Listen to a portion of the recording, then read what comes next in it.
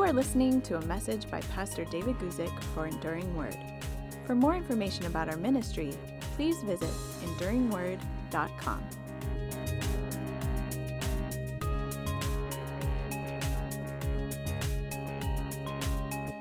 Hey everybody, David Guzik here. Very pleased that you could join me for this week's live Q&A. I'm here right now at my home in Santa Barbara, as I suppose many of you are at home with all the travel restrictions and such that they put out for the present time.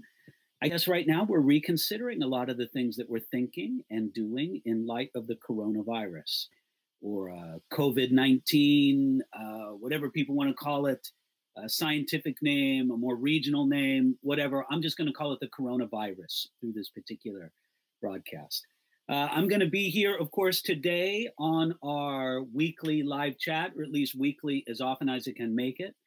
And it looks like I'm going to be here more consistently over the next several weeks.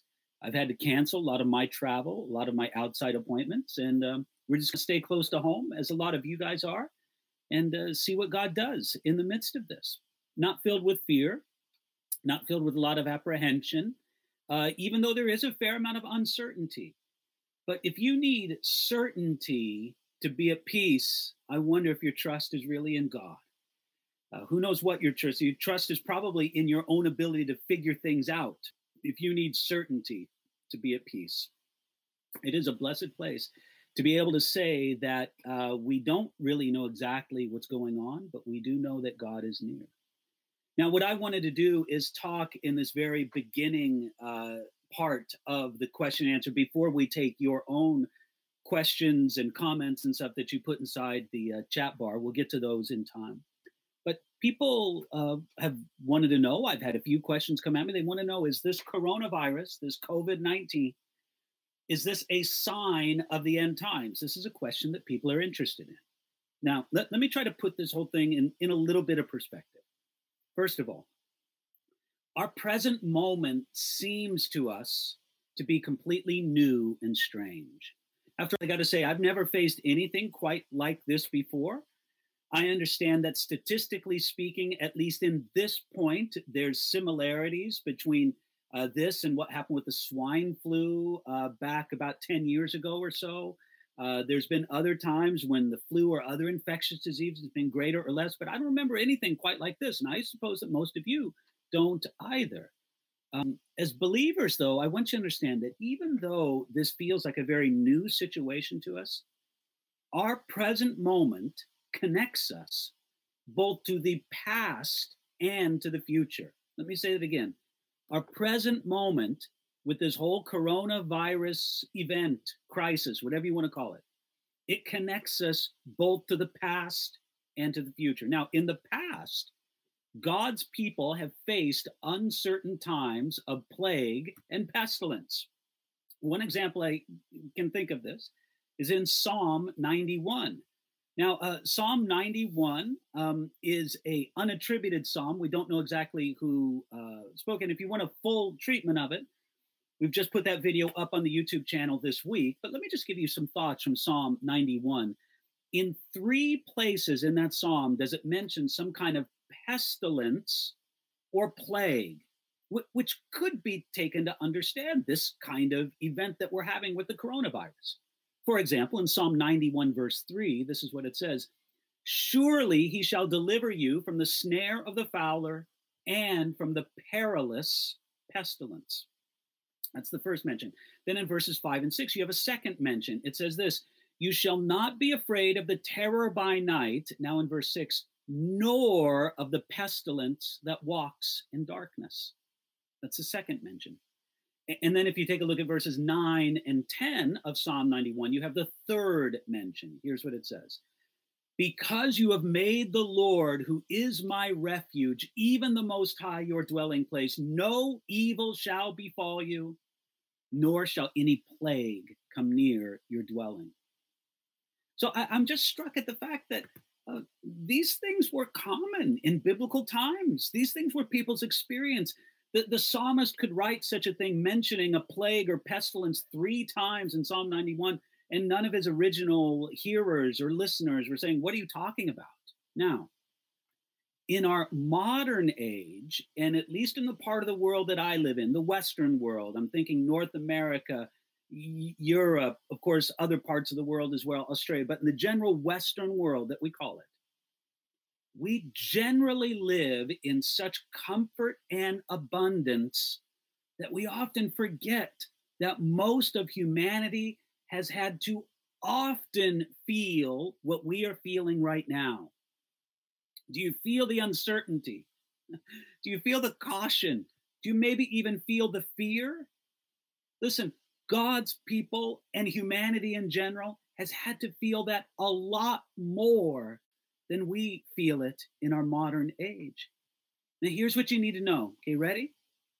God has been with his people all through the past in such times, and he will be with us through this. Now, Charles Spurgeon told the story in his great commentary on the Psalms, The Treasury of David. This is my edition of The Treasury of David. It's a great commentary on the book of Psalms.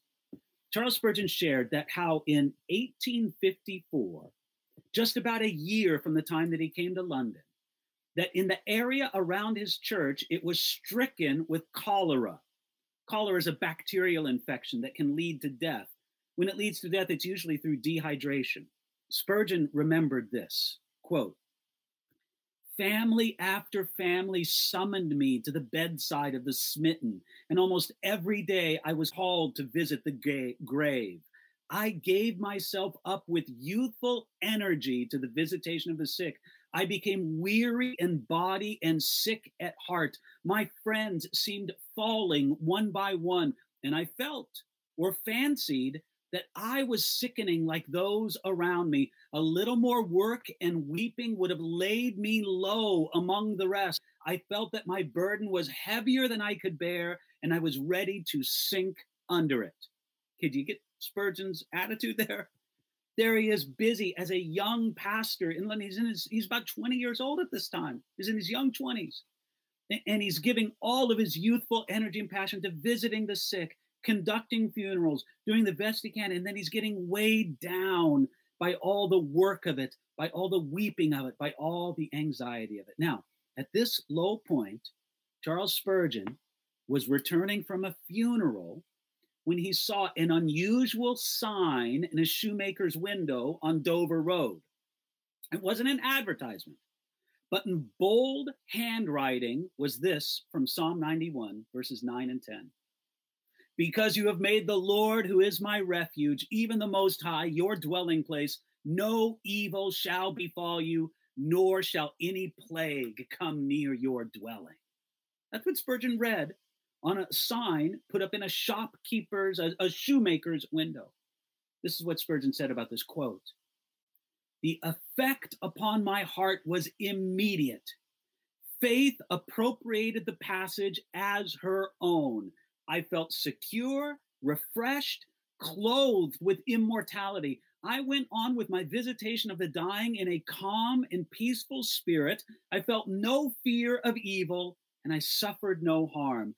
The providence which moved the tradesman to place those verses in his window, I gratefully acknowledge, and in the remembrance of its marvelous power, I adore the Lord my God." That's what Charles Spurgeon recorded in his great commentary on the Psalms, The Treasury of David. So this is what I'm just trying to say. God's faithfulness to his people in the past, when we have experienced such times like this in centuries past, this gives us rock solid confidence in the future. You see, brothers and sisters, we recognize that we live in a fallen world and that plagues and pestilences are all part of that. We also recognize that the wonderful words of a passage like Psalm 91, verse 10, "Nor shall any plague come near your dwelling," these are not absolute promises for all times, for all believers. Listen, it's true that there may be some believers who are afflicted by this and who graduate to glory. They go from earth to heaven because of this disease or a similar disease. Now, I don't have any doubt that the Holy Spirit spoke to the heart of Charles Spurgeon and said to him, this promise is for you. And it may be that the Holy Spirit would quicken that promise to an individual today. But it may also be that some believers die or are made seriously ill by this virus. But God will be true. He will deliver you from the perilous pestilence. That's in verse 3. You don't need to be afraid of the pestilence that walks in darkness. That's in verse 6 of Psalm 91. And even if affliction comes, God can take all the evil from it. Verse 10 of Psalm 91 says this: no evil shall befall you. Brothers and sisters, that whether in life or in death, God can glorify himself and his people, and he will glorify himself and his people. Hey, for us, to live is Christ and to die is gain, and all things work together for good to those who love God, to those who are the called according to his purpose. Right now, that's the past. What about the future? I said that these times connect us to both the past and the future. Well, in the future, we know that plague and pestilence will be part of the very end time scenes.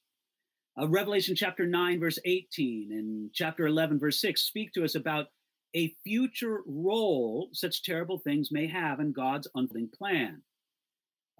We read in Revelation 9:18, by these three plagues, a third of mankind was killed by the fire and smoke and the brimstone which came out of their mouths. Now, when it says plagues there in Revelation chapter 9 and in several other places in the book of Revelation, it may not mean plagues in the sense of disease, but it's just great afflictions that come upon the earth, which, who knows, that could be us as well in this present time, in this present season, with great afflictions that we may face. But as well, I want you to understand Revelation chapter 11, verse 6. It says this. It says, of the two witnesses, that they have the power to strike the earth with all plagues as often as they desire. And again, plagues is used there in Revelation in the broader sense, not in the more narrow sense, but it could certainly include the kind of things we see, the disease that spreads the earth today. One other thing. Jesus said in Matthew chapter 24, verse 7, that famines, earthquakes, and pestilences will be before the end. By the way, there's no mention there in Matthew chapter 24 of toilet paper shortages, but you got famines, earthquakes, and pestilences being before the end. And Jesus described these in Matthew 24, verse 8, as the beginning of sorrows. Now, don't miss this. Please pay attention. Right before mentioning those things in verse 7 of Matthew chapter 24, in the previous verse, verse 6, of course, Jesus said this: see that you are not troubled, for all these things must come to pass, but the end is not yet. I think what Jesus is saying is this: don't look to any particular famine, any particular earthquake, any particular pestilence or plague, any particular crisis that comes up. Don't look at any one particular thing like that to be an evidence of the end. I'll read you verse 6 again. See that you are not troubled, for all these things must come to pass, but the end is not yet. People have always wanted to see the end of the world in a particular present crisis. And in general, Jesus pointed us away from these kind of crises, away from famines, earthquakes, and pestilences, at least in any individual sense. And he pointed us towards a sign that he called the abomination of desolation. That starts at verse 15 of Matthew chapter 24. Now, there's a lot that I could say about the abomination of desolation. Let's just put all that on hold right now and just say that was the sign that Jesus pointed everything towards in the Olivet Discourse, Matthew chapter 24. At the same time, Jesus did describe these things, famines, earthquakes, pestilences, as the beginning of sorrows. That's in verse 8 of Matthew chapter 24. Literally, that phrase, beginning of sorrows, means labor pains as in the pains that a woman feels before she gives birth and leading up to birth. Now, you can say that the labor pains are not the birth, but they lead to it. And they grow more frequent and more intense as the actual time of birth approaches.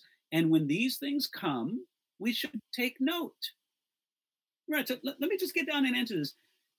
Is the coronavirus a sign of the end times? I'll give you the best answer. It is a sign of the end times for those who are wise. What do I mean by that? Well, we don't say that any particular plague or virus or pestilence or earthquake or famine, no one particular thing is a sign of the end. We don't know the day or the hour, but we do know that Jesus is coming again and we need to be ready. In some way, we're grateful for anything that helps us to be more ready for the return of Jesus Christ. So we put our trust in him. We understand that the Bible shows us something beautiful and powerful about God's faithfulness in the past when it comes to plagues and pestilences. And the Bible also speaks about a future role such terrible things may have in God's unfolding plan. But for us, we live in the middle. We're not living in the past. We're not living in the future. We're living right now in the middle, in the present. And this present moment gives us a great opportunity to trust God and to give him glory. All right, let me give you one more story before I take the questions and comments in the live chat here. James Montgomery Boyce, in his commentary on Psalms, tells the story of a man named Lord Craven. Lord Craven was an English nobleman who lived in London during the Great Plague of 1665. And when I say Great Plague, I mean the bubonic plague. And when the bubonic plague came near, Lord Craven got ready to leave his London house and to go out to his home in the country. That's what a lot of people who could do it did. And as Lord Craven was ready to leave his house in London, he overheard one of his servants speaking to another servant on his staff. And the servant said this, "I suppose that my lord leaving London to avoid the plague means that his God lives in the country and not in the city." Now, it was an innocent remark. The servant really wasn't being critical. He was just explaining how the situation seemed to look to him.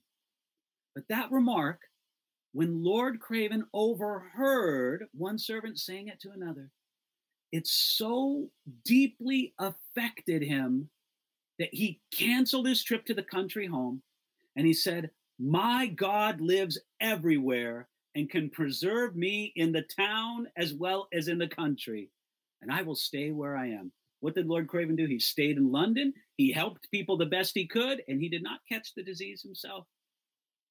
Brothers and sisters, I don't know. Who knows what the medical future of any individual is? But I'll tell you this, God wants us to go forward full of faith, trusting in his promises, not filled with fear, out of love for our neighbor.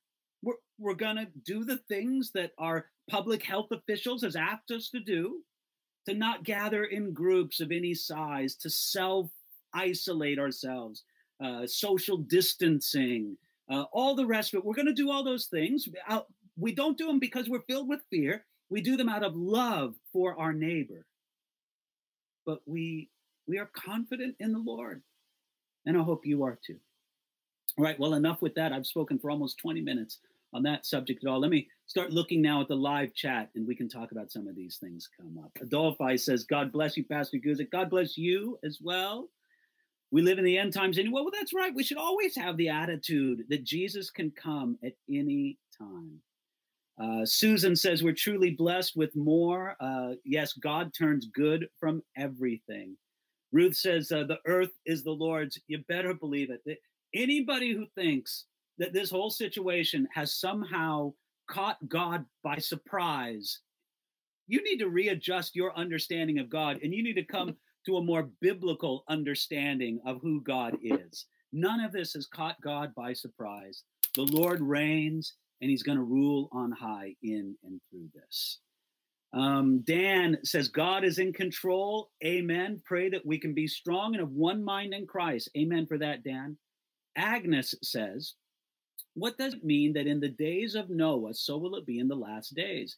Does the end time consist of Noahic laws? Okay, Agnes, that passage that you're quoting to me is fascinating, because I think that what it refers to is that when Jesus returns for his people, it's going to be to a world that's pretty much operating as usual. As Jesus gives the illustration, people were marrying and giving in marriage and being married and eating and drinking. It was just a somewhat normal life. That, Jesus says, that's when I'm going to come for my people. So we should expect that we'll make it through this time. A sense of normalcy will return.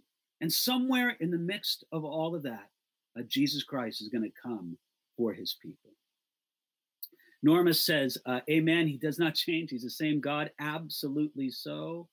Karen says, I'm having such fear. I have asthma. Do you believe that the blood covenant can protect us or heal us? Karen, this is what you need to do. First of all, you need to be wise and do what the public health officials are telling you to do. Take care of yourself according to wisdom. Secondly, remember the promises of God and let your heart be at peace with him. Karen, I'm here to tell you, and everyone who listens to this, your security is not in statistics. I understand that as we look at statistics, well, a very small percentage of people get this and a very small percentage of people die, and we're worried about the exponential growth. But at this point, listen, our security is not in statistics. Our security is in Jesus Christ.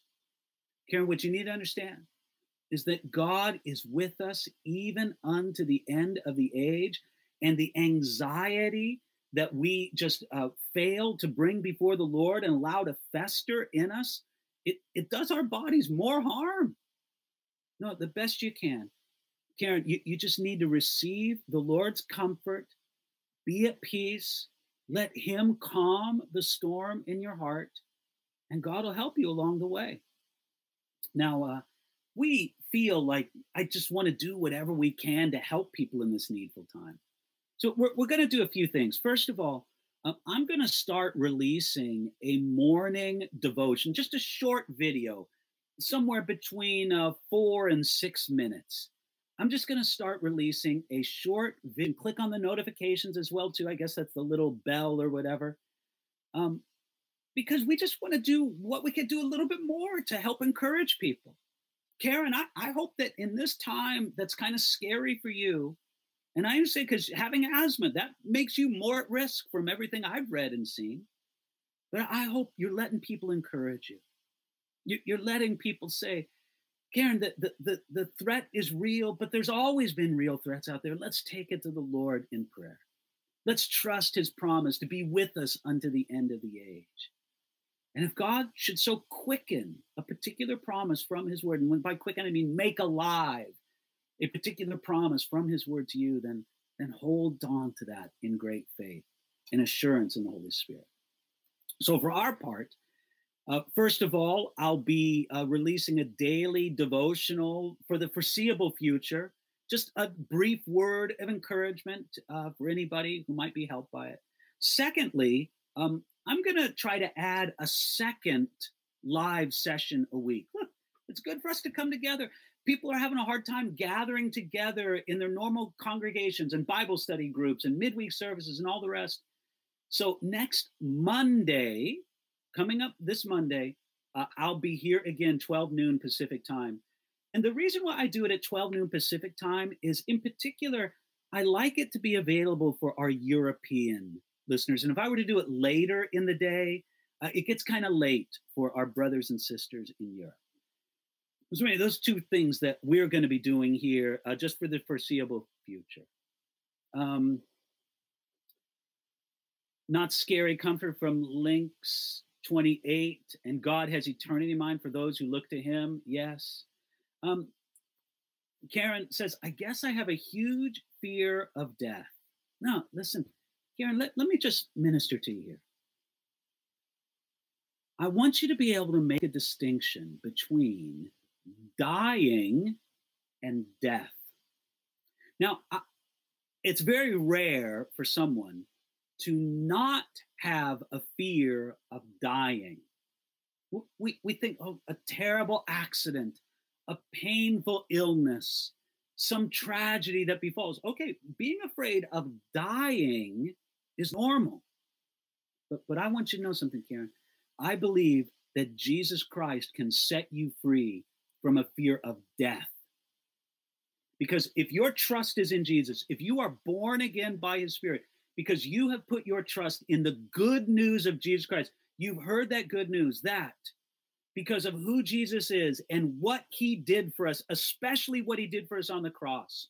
Yes, what he did for us in his sinless life. Yes, what he gave to us in all of his teaching, but especially the fact that Jesus Christ died as your substitute for the righteous wrath of God that we all deserve. No, Jesus on the cross, he took the guilt of our sin. He took the punishment for our sin. He took the shame of our sin. He bore it all in himself. The Bible promises that if we will put our trust and love in Jesus Christ, who he is, and in life.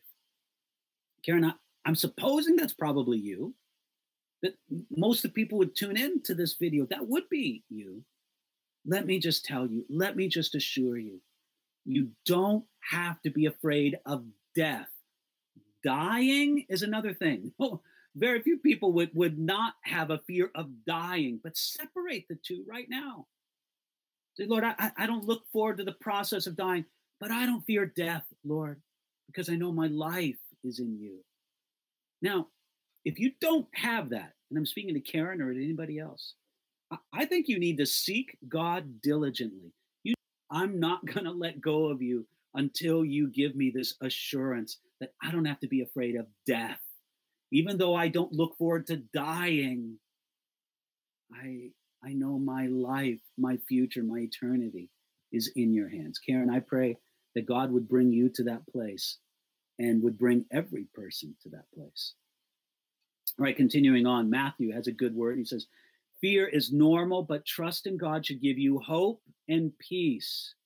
My wife has Crohn's. Her immune system is compromised. We're trusting in God. He is faithful. Yes, God's word and prayer.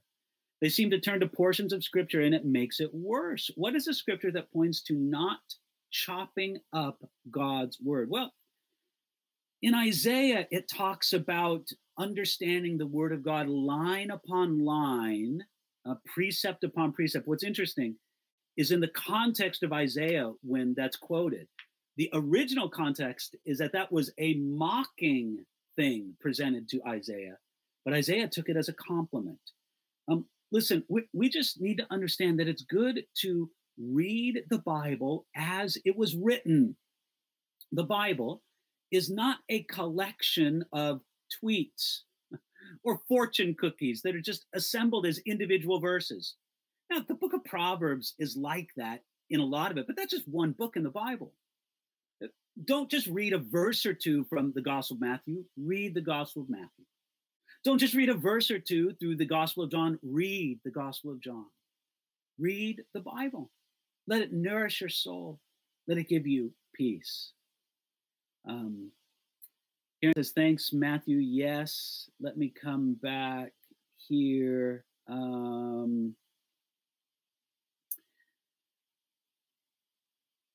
Ruth says, I'm greatly comforted by this Psalm in 139. Your eyes saw my unformed body, and all the days ordained for me were written in your book before one of them came to be. Yes, it's true, isn't it? If God saw us before we were ever formed, of course he sees us now. Of course he cares for us now. God bless you, Winnie, for your encouraging words. Dave says, in the days of Noah, mankind was corrupt beyond human repair. That's true. The corruption of mankind was severe, but life was normal until the judgment of the rain and the flood came. I think that's the point that Jesus is getting at there in his words from the Gospel of Matthew. Ingrid says, God bless you, Pastor. I listened to your series, Earth, Heaven, and Hell. Enoch and Elijah were taken into heaven without dying. Were they in the bosom of Abraham too until Jesus' resurrection? Oh, Ingrid, that is a great question. The Bible tells us of two individuals who went to heaven without dying, Enoch and Elijah. Both of them were carried up bodily into heaven. And Ingrid is asking, well, since that happened before the cross, and since Jesus gave us something of the cosmology of what happened to the dead before his finished work on the cross, you'll have to listen to the series that Ingrid's referring to if you really want to get the idea behind this. What happened to Enoch and Elijah? And Ingrid, hope I'm not copping out here, but I'm just trying to be honest with you and with all of our viewers. I don't know. That is a great question. And I got to say, I will ask the Lord about when we get there, and maybe we'll meet up with Enoch or Elijah in heaven and have them tell us the story themselves. But Ingrid, that is a great question. You're putting your finger on what is something very interesting that we wish the Bible told us more about, but in the present moment, it just doesn't. Karen, you're very welcome. Susan says, what would you say to prosperity gospel Christians asking people to plant a seed of faith by giving to their ministry? Right, well, let me just be very straightforward to this. This crisis of the coronantial crisis, and in any kind of significant financial crisis, ministries, nonprofits are usually greatly affected. Donations usually really fall down. They really tail off during some kind of financial crisis. Now, let me just say, believers, as much as you are able to, you need to continue to support your church, continue to support those honorable ministries through your tithes and offerings. If you are at all able to, continue to do it. They need it. It's such a time as this. Now, but it also means that there's going to be many ministries, maybe not so much churches, perhaps, more so ministries like Susan mentions, prosperity gospel Christians. Out of fear, they're going to try to manipulate people into giving. And let me just say, I think that's reprehensible. We should never use fear to try to manipulate people into giving to God's work. There's a place for stating needs. There's a place for inviting people to participate in ministry. We do those things with Enduring Word. But when you're trying to manipulate people into giving, especially because you have fear about what God's going to do, that's not right. And so much of this seed faith kind of thing, give to me and God will make you rich. That's from the pit. It doesn't belong among the people of God. It's appealing to the worst motives people might have for giving. No, we need to rise above that. Be generous. Listen, if you're a Christian, be generous to churches and ministries during a difficult economic season in front of us, but don't feel obliged to give at all when manipulation and pressure is starting to be put on you by others. Okay, let me continue on. Broken People says, Lord's blessing, Pastor David. I lead worship as my church. As I lead, what should be my goal? Is it to get the people to sing? All right. Broken People, that is a great question, and I'm happy to answer it. The goal of a worship leader in congregational worship should be to bring the congregation into the worship of God primarily through song. Now, we do know that singing is not the only way that we can worship God. We have that square in our minds, do we not? But it is a significant way to worship God. And it's a way to worship God that the scriptures come back to again and again and again. And the musicianship is outstanding. But the people in the congregation, if none of them or very few of them are truly lifting up their hearts and their voices to God in worship, that is not a successful worship service. Here's the perception to have. God is the audience for worship. The congregation is the choir. They are the ones singing to God. The worship leaders are the ones helping the choir sing for their audience, which is God. Now, we turn that around. Sometimes we think that the people are the audience, that the musicians are the performers, and God is the one who helps the performers perform for the audience. No, God is the audience. The people are the performers. They are the choir. And the worship leaders are the ones helping. I think that everything in a time of worship and song should be done towards the goal of bringing the congregation into the worship of God in and through song. And if there's other expressions of worship as well, scripture reading, prayers, confessions, and whatever it might be, well, that's great as well. But the worship team's up there to do it in song, and they need to have that goal of bringing the congregation into the worship of the Lord. Great question there, Broken People. Ingrid says, I listen live from Ostend, Belgium. Blessings. Hey, Ingrid, I'm glad that you do. I've been to Ostend. God bless you. I love that seaside place. Andrea says, greetings from Skövde, Sweden. Greetings to you back. Lucia says, I don't want to suffer, but I'm not afraid of death. Blessings from Spain. Yes, that's it. Listen, Ned, if there's any other way for me to avoid the suffering that I have to avoid on the cross, then let it be. But death, we don't have to be afraid of. Andrea says, has the Great Tribulation started?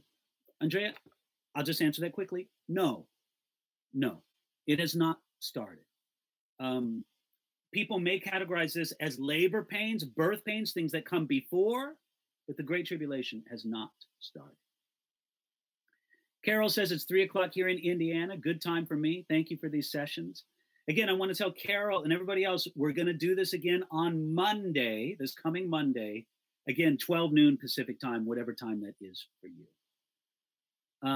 Adelphi says, hey, thanks for mentioning the substitutionary atonement of Jesus and ministering to Karen.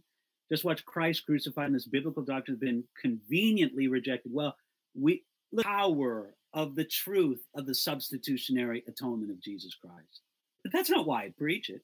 I preach it because the Bible preaches it. I preach it because it's true. If I'm going to preach what the Bible preaches, I have to preach a substitutionary atonement. But preaching it, you see how beautiful, how powerful, how wonderful it is. Thank you for your clarification, Dave. Yes. Hey, Haley, when do you think the rapture will occur? Well, TC, Haley, I got to say, we don't know. But the lesson for every one of us is simply this: be ready. Be ready for the return of Jesus Christ. I don't care what else you're doing. Today, you need to be ready for the return of Jesus Christ. Carlene says, just finished Life Group. Now listening to you, Pastor. God bless. Blessings to you, brother. Here's the last question here. My pastor teaches that we are wretched. We deserve nothing in this life. It's just a place to listen to it for myself to make a judgment. And since I can't listen to, everybody's pastor, we'll just leave aside. I'll just say this.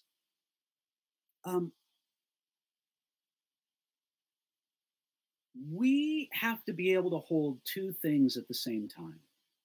One thing is an understanding of our wretchedness apart from Jesus Christ.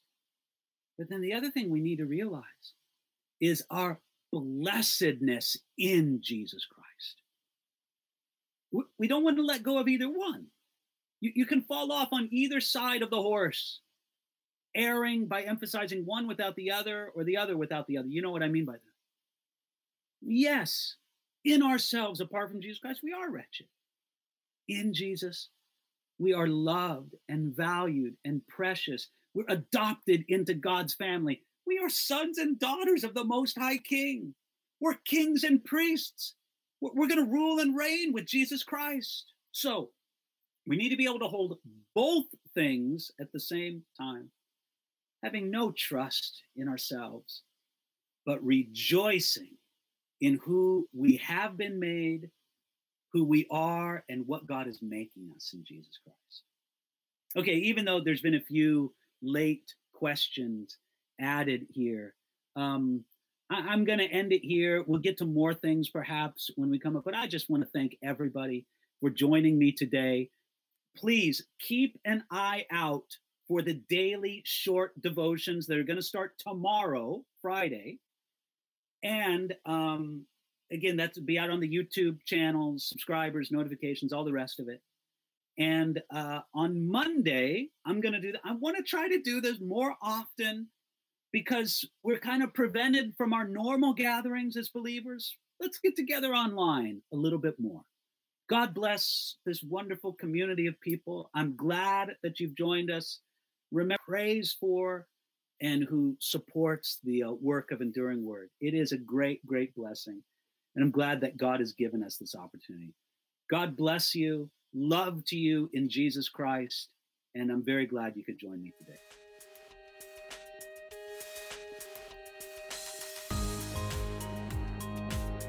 You've been listening to a message by Pastor David Guzik for Enduring Word. For more information about our ministry and how to grow in your relationship with Jesus, please visit enduringword.com.